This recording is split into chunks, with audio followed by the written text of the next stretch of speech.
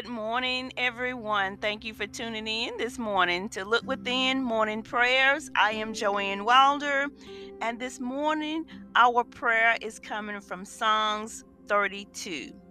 I will bless the Lord at all times. His praise shall continually be in my mouth. My soul shall make her boast in the Lord. The humble shall hear thereof and be glad. Oh, magnify the Lord with me, and let us exalt his name together. I sought the Lord, and he heard me, and delivered me from all my fears. They looked unto him, and were lightened, and their faces were not ashamed. This poor man cried, and the Lord heard him, and saved him out of all his troubles.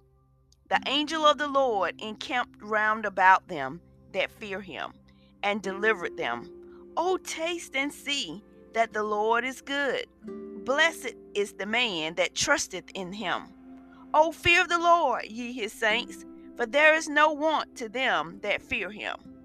The young lions do lack and suffer hunger, but they that seek the Lord shall not want any good thing. Come, ye children, hearken unto me. I will teach you the fear of the Lord. What man is he that desireth life and loveth many days, that he may see good?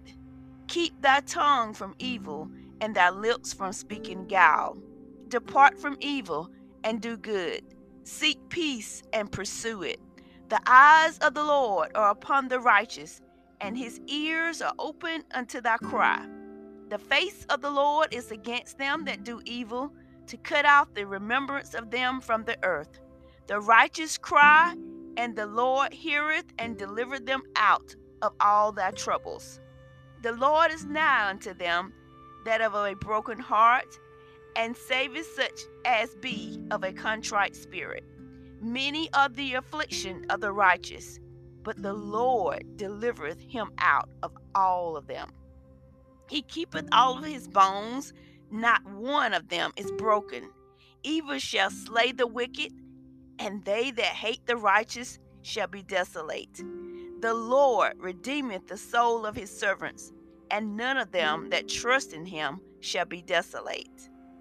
Amen. Praise God. Thank you all so much for tuning in this morning.